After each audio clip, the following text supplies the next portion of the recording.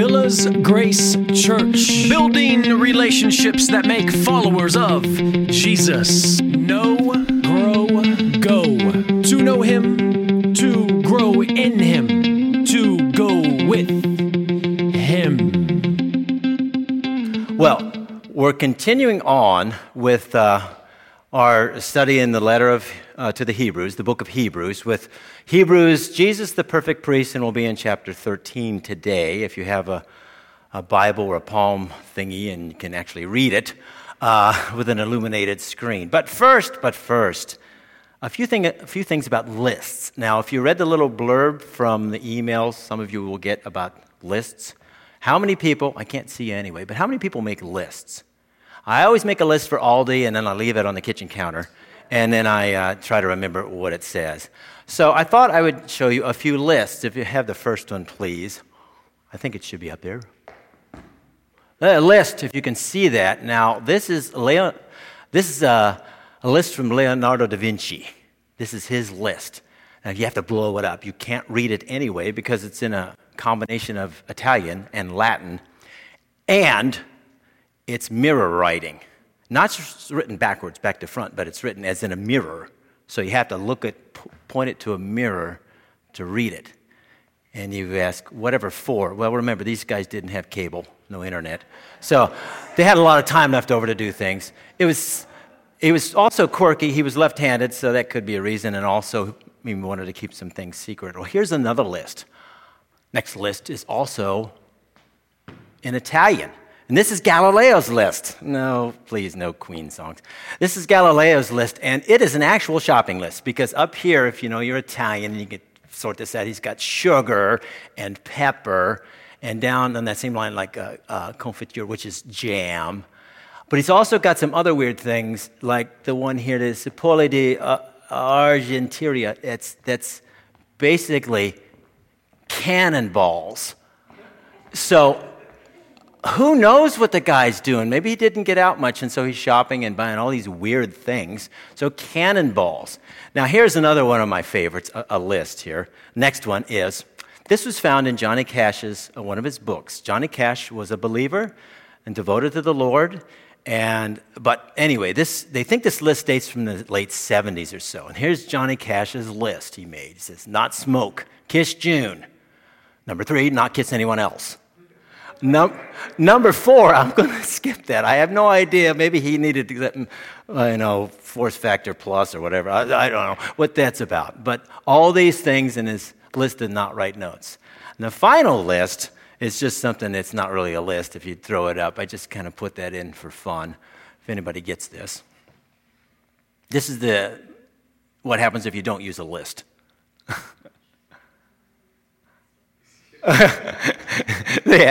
So anyway, that's why do I bring these lists? Well, there are lists in Scripture.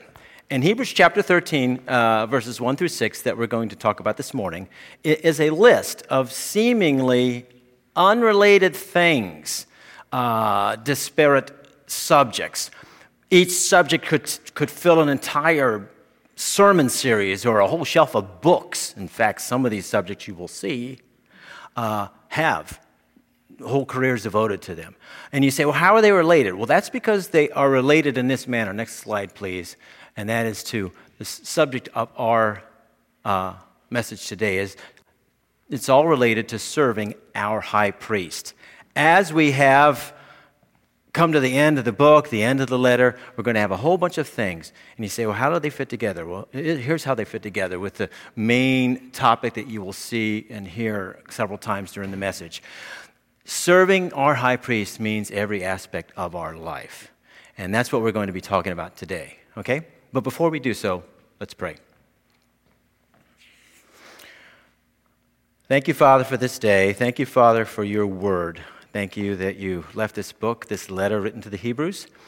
And I pray that I would be able to get out of the way this morning and be able to let you reveal some of your teaching from your word. I ask that it would not simply bless hearts or entertain minds, but that it would transform us and to make us more like our perfect priest, our superior sacrifice, our blessed Savior, in whose name we pray. Amen. Okay, Hebrews chapter 13. One more time, just to reiterate, you'll find these lists, not real commonly, but you will remember these are letters. To remember the New Testament, there's Matthew, Mark, Luke, John, the Gospels, the story of Jesus and his life, and Acts, which kind of fits in. And the rest of the New Testament, they're letters written to churches like the Ephesians and to the Romans, or to people like Timothy. And so it's not unexpected that you might find a list at the end.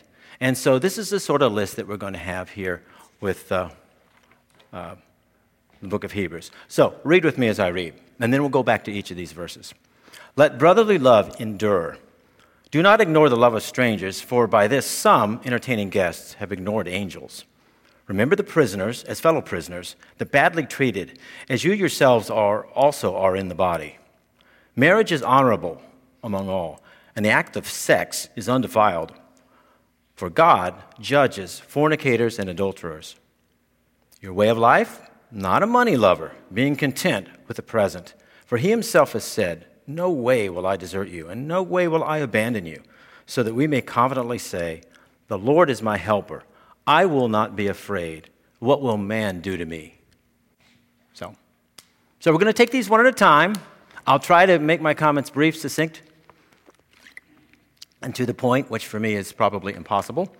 But I will do that, and just remember, each one of these items connected with serving our high priest, and that's how they fit together. But you need to think about all of these in depth. Now, go to the next slide. I think I've actually put there's only one point. It's only one point on you, so you better get this. It's sort of like you had one job in life. Don't miss it. This is our main point. Serving our high priest involves every part of our lives, every aspect of our lives. So as we walk through these verses, please have just keep your mind on these things, and we'll go from there. So let's take verse 1. First one. Let brotherly love endure. It's only 3 words in Greek. And the word brotherly love of the brethren or something like that, it's all one word. You're going to see the word phila for love several times. Philadelphia, yes, Philadelphia. I mean, you think of Rocky and, running up the art museum steps or whatever, but Philadelphia, one of the churches, 7 churches in the book of Revelation, and also the name of my wife's hometown. Let that love endure. Philadelphia, okay? It's all one word. Now, sometimes we don't find this as we should. Remember, this is a letter that's speaking to believers, people who have placed their faith in Jesus as Savior. They've been born into God's family and placed into the, quote, church of God. They're in the church, and we're brothers and sisters in Jesus. But that brotherly love, well, does it always exist? Sadly, it doesn't always exist. You meet someone, are you a Christian? Yeah, I'm a Christian too. Yes. Oh, Protestant? Oh, yeah, I'm a Protestant. Yeah, how about that? He says, well, I happen to be a Baptist. I'm a Baptist too. How about that? Baptist, Northern or Southern Baptist? I'm a Northern Baptist. Well, so am I. A Northern Baptist, great. Are you the Northern Baptist of the 1919 convention or the 1965 convention? Well, I'm of the 1965 convention. Die, you heretic, die! Now, sometimes those distinctions are important to make and to talk about. But too often, that is our default response, is we don't have the brotherly love that we ought to have amongst brothers and sisters in Jesus Christ, for whom he died. He shed his blood for this person as much as he did for you. And notice in the verse it says, let brotherly love endure, or the verb remain, continue on. That means it was there to begin with. As we trusted in Jesus as personal Savior, that love was there. So it's not something you got to, hopefully, not crank up. Because as the Lord has saved you and the Holy Spirit indwells you, that love is there already. So let it remain. Let it stay on there. So let's go to number 2. Number 2. Do not ignore the love of strangers, for by this some, entertaining guests, have ignored angels.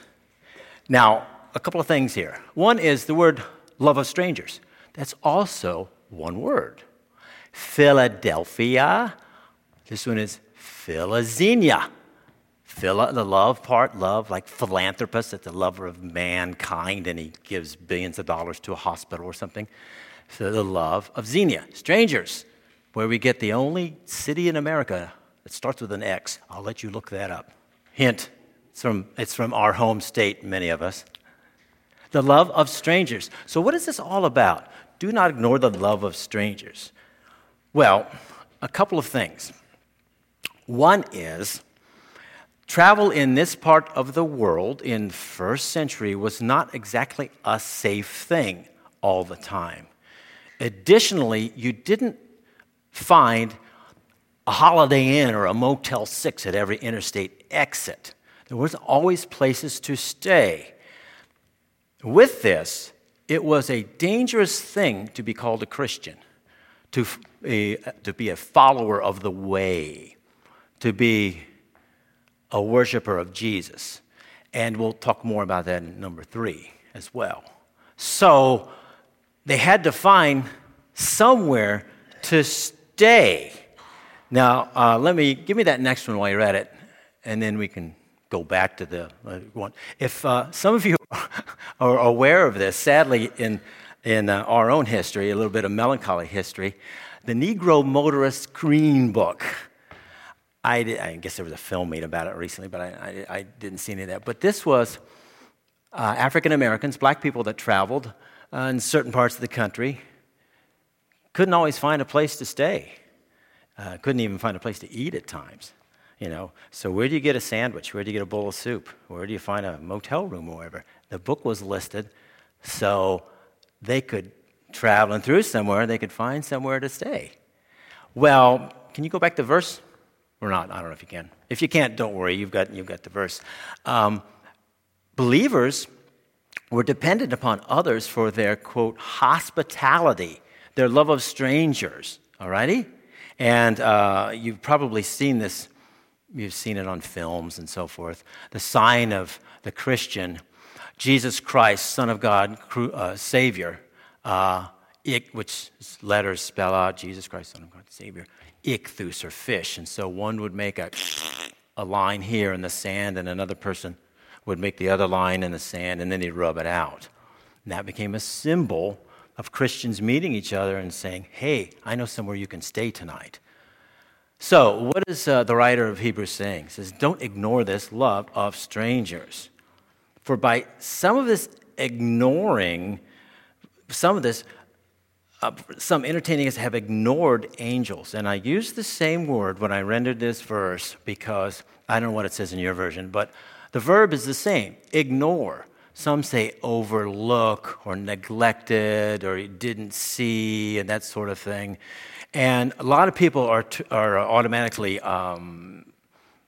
drawn to verses, most of them in the Old Testament, which I'll show you in a minute, kind of don't fit because they think, Genesis chapter, Genesis chapter 18, where Abraham and Sarah are there, and the Lord and the 3 men, the Lord and the 2 angels come and announce that Sarah is going to have a child.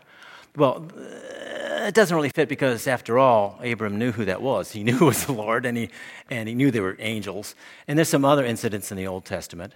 In the New Testament, you'll find Jesus, after he was raised from the dead, on the Emmaus Road, and he meets the 2 disciples. And they didn't know who he was. And then he was revealed to be the Lord, the Savior, Jesus himself. So I see that, but I think what I want to emphasize is kind of a different message, and that's this. That an angel, it comes directly, the word angel is angelos, it comes directly into English from angelos, the angel, just like baptism. Baptizo is the Greek word, and they just shoved it into English, baptize, without translating it. Angel means messenger. And many instances in Scripture, these angels are spirit beings, spiritual beings, eternal, not human, but spiritual beings as we picture them in art and mythology. But many times they're messengers. And when the writer of Hebrews says, don't ignore entertaining or loving guests, when it says entertaining guests, it doesn't mean, tap dance and so forth. It means to host. We don't use that as a verb often in English. To host someone. By entertaining that guest, don't ignore that because you may be ignoring something from God. Yes, you may be entertaining a real angel, but you might be hosting a human messenger with a message from God who has something to say to you. So don't ignore the hospitality so you don't ignore the message, the messenger and his message or her message. Okay, number 3. And these are kind of related a little bit. Number 3. Remember the prisoners as fellow prisoners, the badly treated, as you yourselves also are in the body. Now, keep in mind just what I said about security and travel and safety and those things, but also a couple of other items. By this time, well, let me start with the prison issue. First of all, prisons. Our concept of prisons is a bit controlled by our experience in the United States and by movies and all that. We think of a prison as 3 hots and a cot. I mean, these guys get steak and lobster at times, and their clothes, and they have a room, and they have television, and they have bathrooms, and all these sorts of things, all these conveniences. Rarely has it been like that in human history at all. And it is even that way throughout the world in some other parts, that you're locked up into a prison, you're basically going to die unless somebody comes in to assist you. Somebody comes in to bring you food. Somebody comes in to bring you a warm blanket. Somebody comes in to bring you these things that you need. And this was pretty much what it was at the time of Christ and the time of the Roman Empire. True, there must have been some food involved. In the Old Testament, we remember that Ahab they said, lock up Micaiah, lock him up, but only give him bread and water. So they must have been giving him some kind of food. But in general, prisons were desperate places where people would die without help. And secondly, by now, persecution of Christians had already begun and become formalized. It started early in the book of Acts. Stephen was killed, and James was killed. And remember, Paul was going to Damascus to hunt down Christians and capture them. And by now, Nero is emperor, and the first part of his reign was kind of okay, and then he went do la flaky. And most people think Rome had burned, and the Christians were blamed. So now Christians were being slaughtered and all this sort of stuff. So when the writer of Hebrews mentions, remember the prisoners as fellow prisoners, many of these believers were taken, imprisoned, and being badly treated. And the writer tells them, remember them, because you yourselves are part of that body. It's bad enough to be locked up, but think of this. Think of being put in the position of helping someone who's locked up. You see these war movies, the Nazis and all this kind of stuff, and the resistance movements.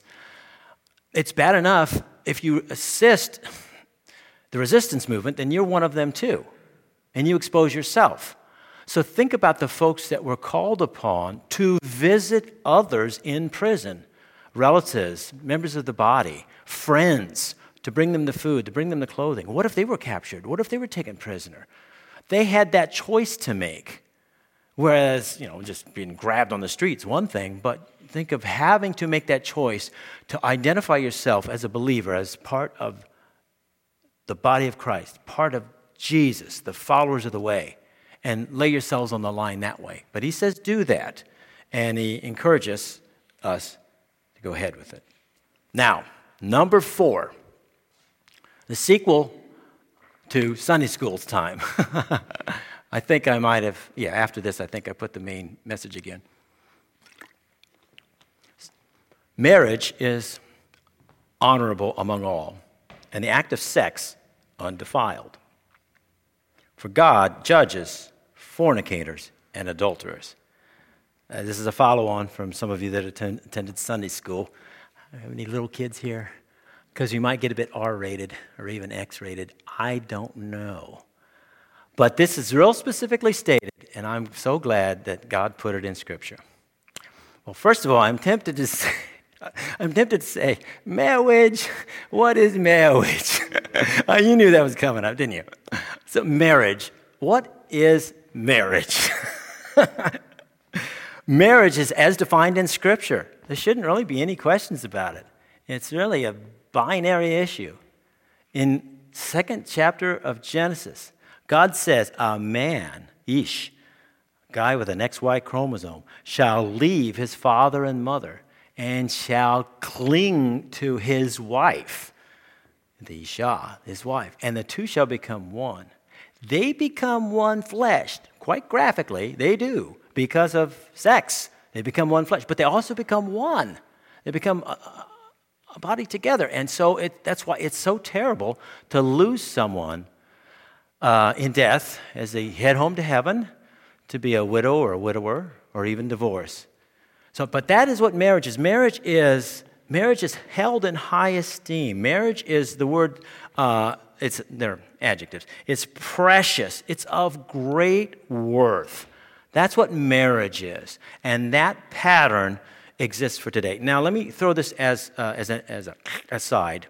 I always say this, I'm repetitious, but the New Testament is written to people who believe in Jesus Christ as personal Savior. Amen.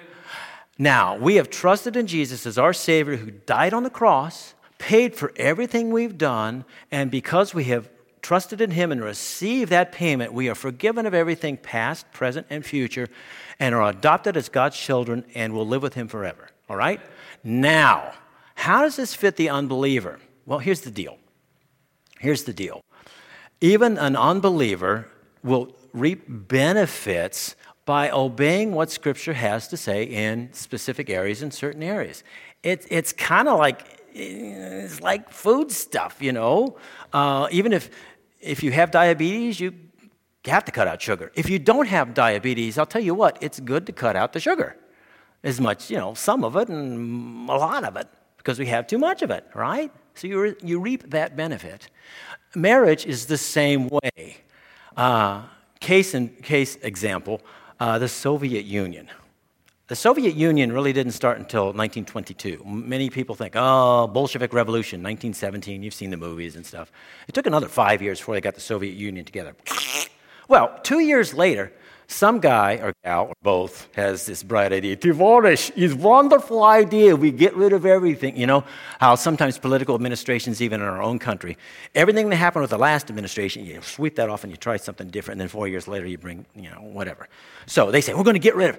So they did this experiment. We're going to get rid of marriage. 1924 to 26. Is written in law is to get rid of marriage. So they did. Absolute train wreck. Absolute. They not only had, obviously, the promiscuity involved and the children and all this sort of thing. They had violence. They had murderers. So knowing the Soviets, the guy that came up with this, they probably took him out and shot him and then brought marriage back. All that to say that an appropriate biblical method of marriage is going to be of a blessing. And especially, preaching to the converted here, preaching to the choir, especially for Christians. Okay, a man and a woman committed to each other. Marriage is precious among all. And the act of sex undefiled. And the act of sex, and I said that specifically. The word is coitus. Now, if you don't have to raise your hand, but if you admit to watching Big Bang Theory, which I'll be virtue signaling here and say, yes, my wife and I did watch it and then we gave up, we quit. I never saw the end. Anyway, you'll realize that this word is used over and over by Sheldon to describe sex. That's the word. It's right here. Sex is undefiled, the act of sex. Why does the writer go out of the way to say that? And you think, why am I in this sex-crazed society? Why am I even bringing it up? Because we're on this theme from Sunday school and everything. Well, here's the deal. All righty? Even amongst Christians, but going back to even the Greeks, Plato, that's not the Plato that you play with, it's Plato, the philosopher, had this idea, and this was common, okay, we have material things, and we have unmaterial, not immaterial, but unmaterial things. So we got physical things here, and we got spirit things here. And this is bad. This is good. Body, bad. Spirit, good. Body, bad. Spirit, good. So, that came down in through Greek mythology. It didn't change. It changed the way some of them lived because that's when the Stoics came along, the ascetics. Oh, we're going to give up sugar. We're going to give up Coke. Well, they didn't exist, I know, but we're going to give up all these things. We're going to give them up and live pure. The Epicureans said, well, since the body doesn't matter, we'll do whatever we want to it. Why polish the brass on a sinking ship? I know some of you are thinking, you can understand if I mention rental cars. You'll do stuff to a rental car that you won't do to your own, right? don't kid me. You'll thrash that guy because so that's what you'll do. So you'll live it up, all right? So how does that relate to the church? Well, what came along was Neoplatonism, New Platonism. And so in the church, the believers, the idea came along that, anything in the body is bad. So that's why they have to be an ascetic. And we have to join a monastery or join a nunnery. Get thee to a nunnery. Yes. And then we'll cut out all this messing around, And actually, one late medieval theologian said that if we can get everybody on board with this, to join the monastery and the nunnery, that means the human race will die out and Jesus will have to come back. I mean, he actually said that. So anyway, there you go. So there was this whole theory that sex itself was bad. Sex was the original sin. Oh, horrors. Abelard, the theologian, I'll let you look him up because you'll see he ought to know. But he actually said, the Holy Spirit leaves the room during sex. So, look at the time, I got to go. So this whole idea that sex itself was bad. Additionally, let me state that the writer of Hebrews is stating this in the first century culture of Greco-Roman, the Greeks and the Romans, the Roman Empire, that it was absolutely more filthy than even today. We have printed books to start out with pictures. We have radio and television and internet and all of that. Well, the fact is they didn't have any of those toys, but it was still just as bad, if not worse, with prostitution commonly practiced. I mean, it's around here today. I'm sure you can pick up a hooker somewhere in Fort Myers. But prostitution was legal and approved, male prostitution and female prostitution. Additionally, it was part of the cultic ritual of a lot of worship, especially in Corinth. How did that work? Well, the reason it worked because they were taking the money and it was given to the temple to build up the temple and all this sort of stuff. But you could actually get a, quote, spiritual blessing from engaging with a prostitute. So this thing needed to be said because God makes it clear that sex itself is not bad. It is undefiled. It is not corrupt. It is, the actual word means, it's kind of graphic, not stained, which is putting it pretty precisely. That act of sex. Well, then what are the limitations on it? How come, I don't understand. Well, God gives the limitations right here, very simply. I translated God will judge. It's actually present tense. It's God judges fornicators and adulterers. Okay, fornication. It's kind of one of those words, you have these words that you can't replace because there's no single word that describes it. Like defenestration, which is the act of executing someone by throwing them from a high tower. But anyway, fornication, what does that mean? That means having sexual relations or a sexual relationship or having sex with someone to whom you're not married outside of marriage. That's what it is. That's the noun to fornicate, the verb, and that sort of thing. How about adulterers? Adultery is a married person having sexual relations, the act of sex with someone other than their spouse, other than their wife as a husband, or other than their husband as a wife. So God clearly says that's the limitation. God judges fornicators and adulterers. So the act of sex is pure, unstained, not corrupt, undefiled, within the marriage that we just talked about. And last, I should make sure and emphasize, for the believer, marriage is so important because what is it a picture of? It is a picture of the love of the bridegroom, the man, Jesus Christ, the Savior, the love that he has for the believers, the church. Ephesians chapter 4, 5. You read those. That as he died on the cross and expressed that great love for the believers, bridegroom or groom, husband and wife. What God has joined together, let no man put asunder. And that's also true in God's marriage to us. He will never, and we'll see this in a couple of verses, He will never, ever lose us nor cast us out of this relationship. He has forgiven us of our sins. He will discipline us, Hebrews chapter 12, when we stray from how we should be going. He will discipline us. But He will never lose us, cast us out, throw us out. We are saved forever. And that's why the picture of marriage is so precious and should remain precious, because that's a picture of what Christ has done for the church. Christ has done for the believer. Christ has done for you or me. Get that? Okay, good. Now, next thingy. I think one of these in here somewhere. I haven't, the main point, well, you'll get the main point at some point. This is the last one. All righty? Your way of life. Not a money lover, being content with the present. Again, there's this phileo word, because it's one word. Let me find it in my text here. It says, aphiliarugos, which means a not lover of silver. Not lover silver. Don't be a money lover. Don't be somebody obsessed with money. Don't be a lover of silver. Being content with the present. The word parousia is where you see that in other places in Scripture, like what's present, the coming of Christ, that sort of thing. Be content with what we have.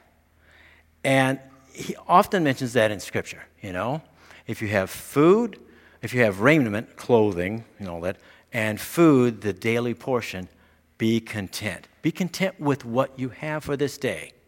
And so many of us, though, think, I just need a little more. I need a little bit of this. I need a little bit of that.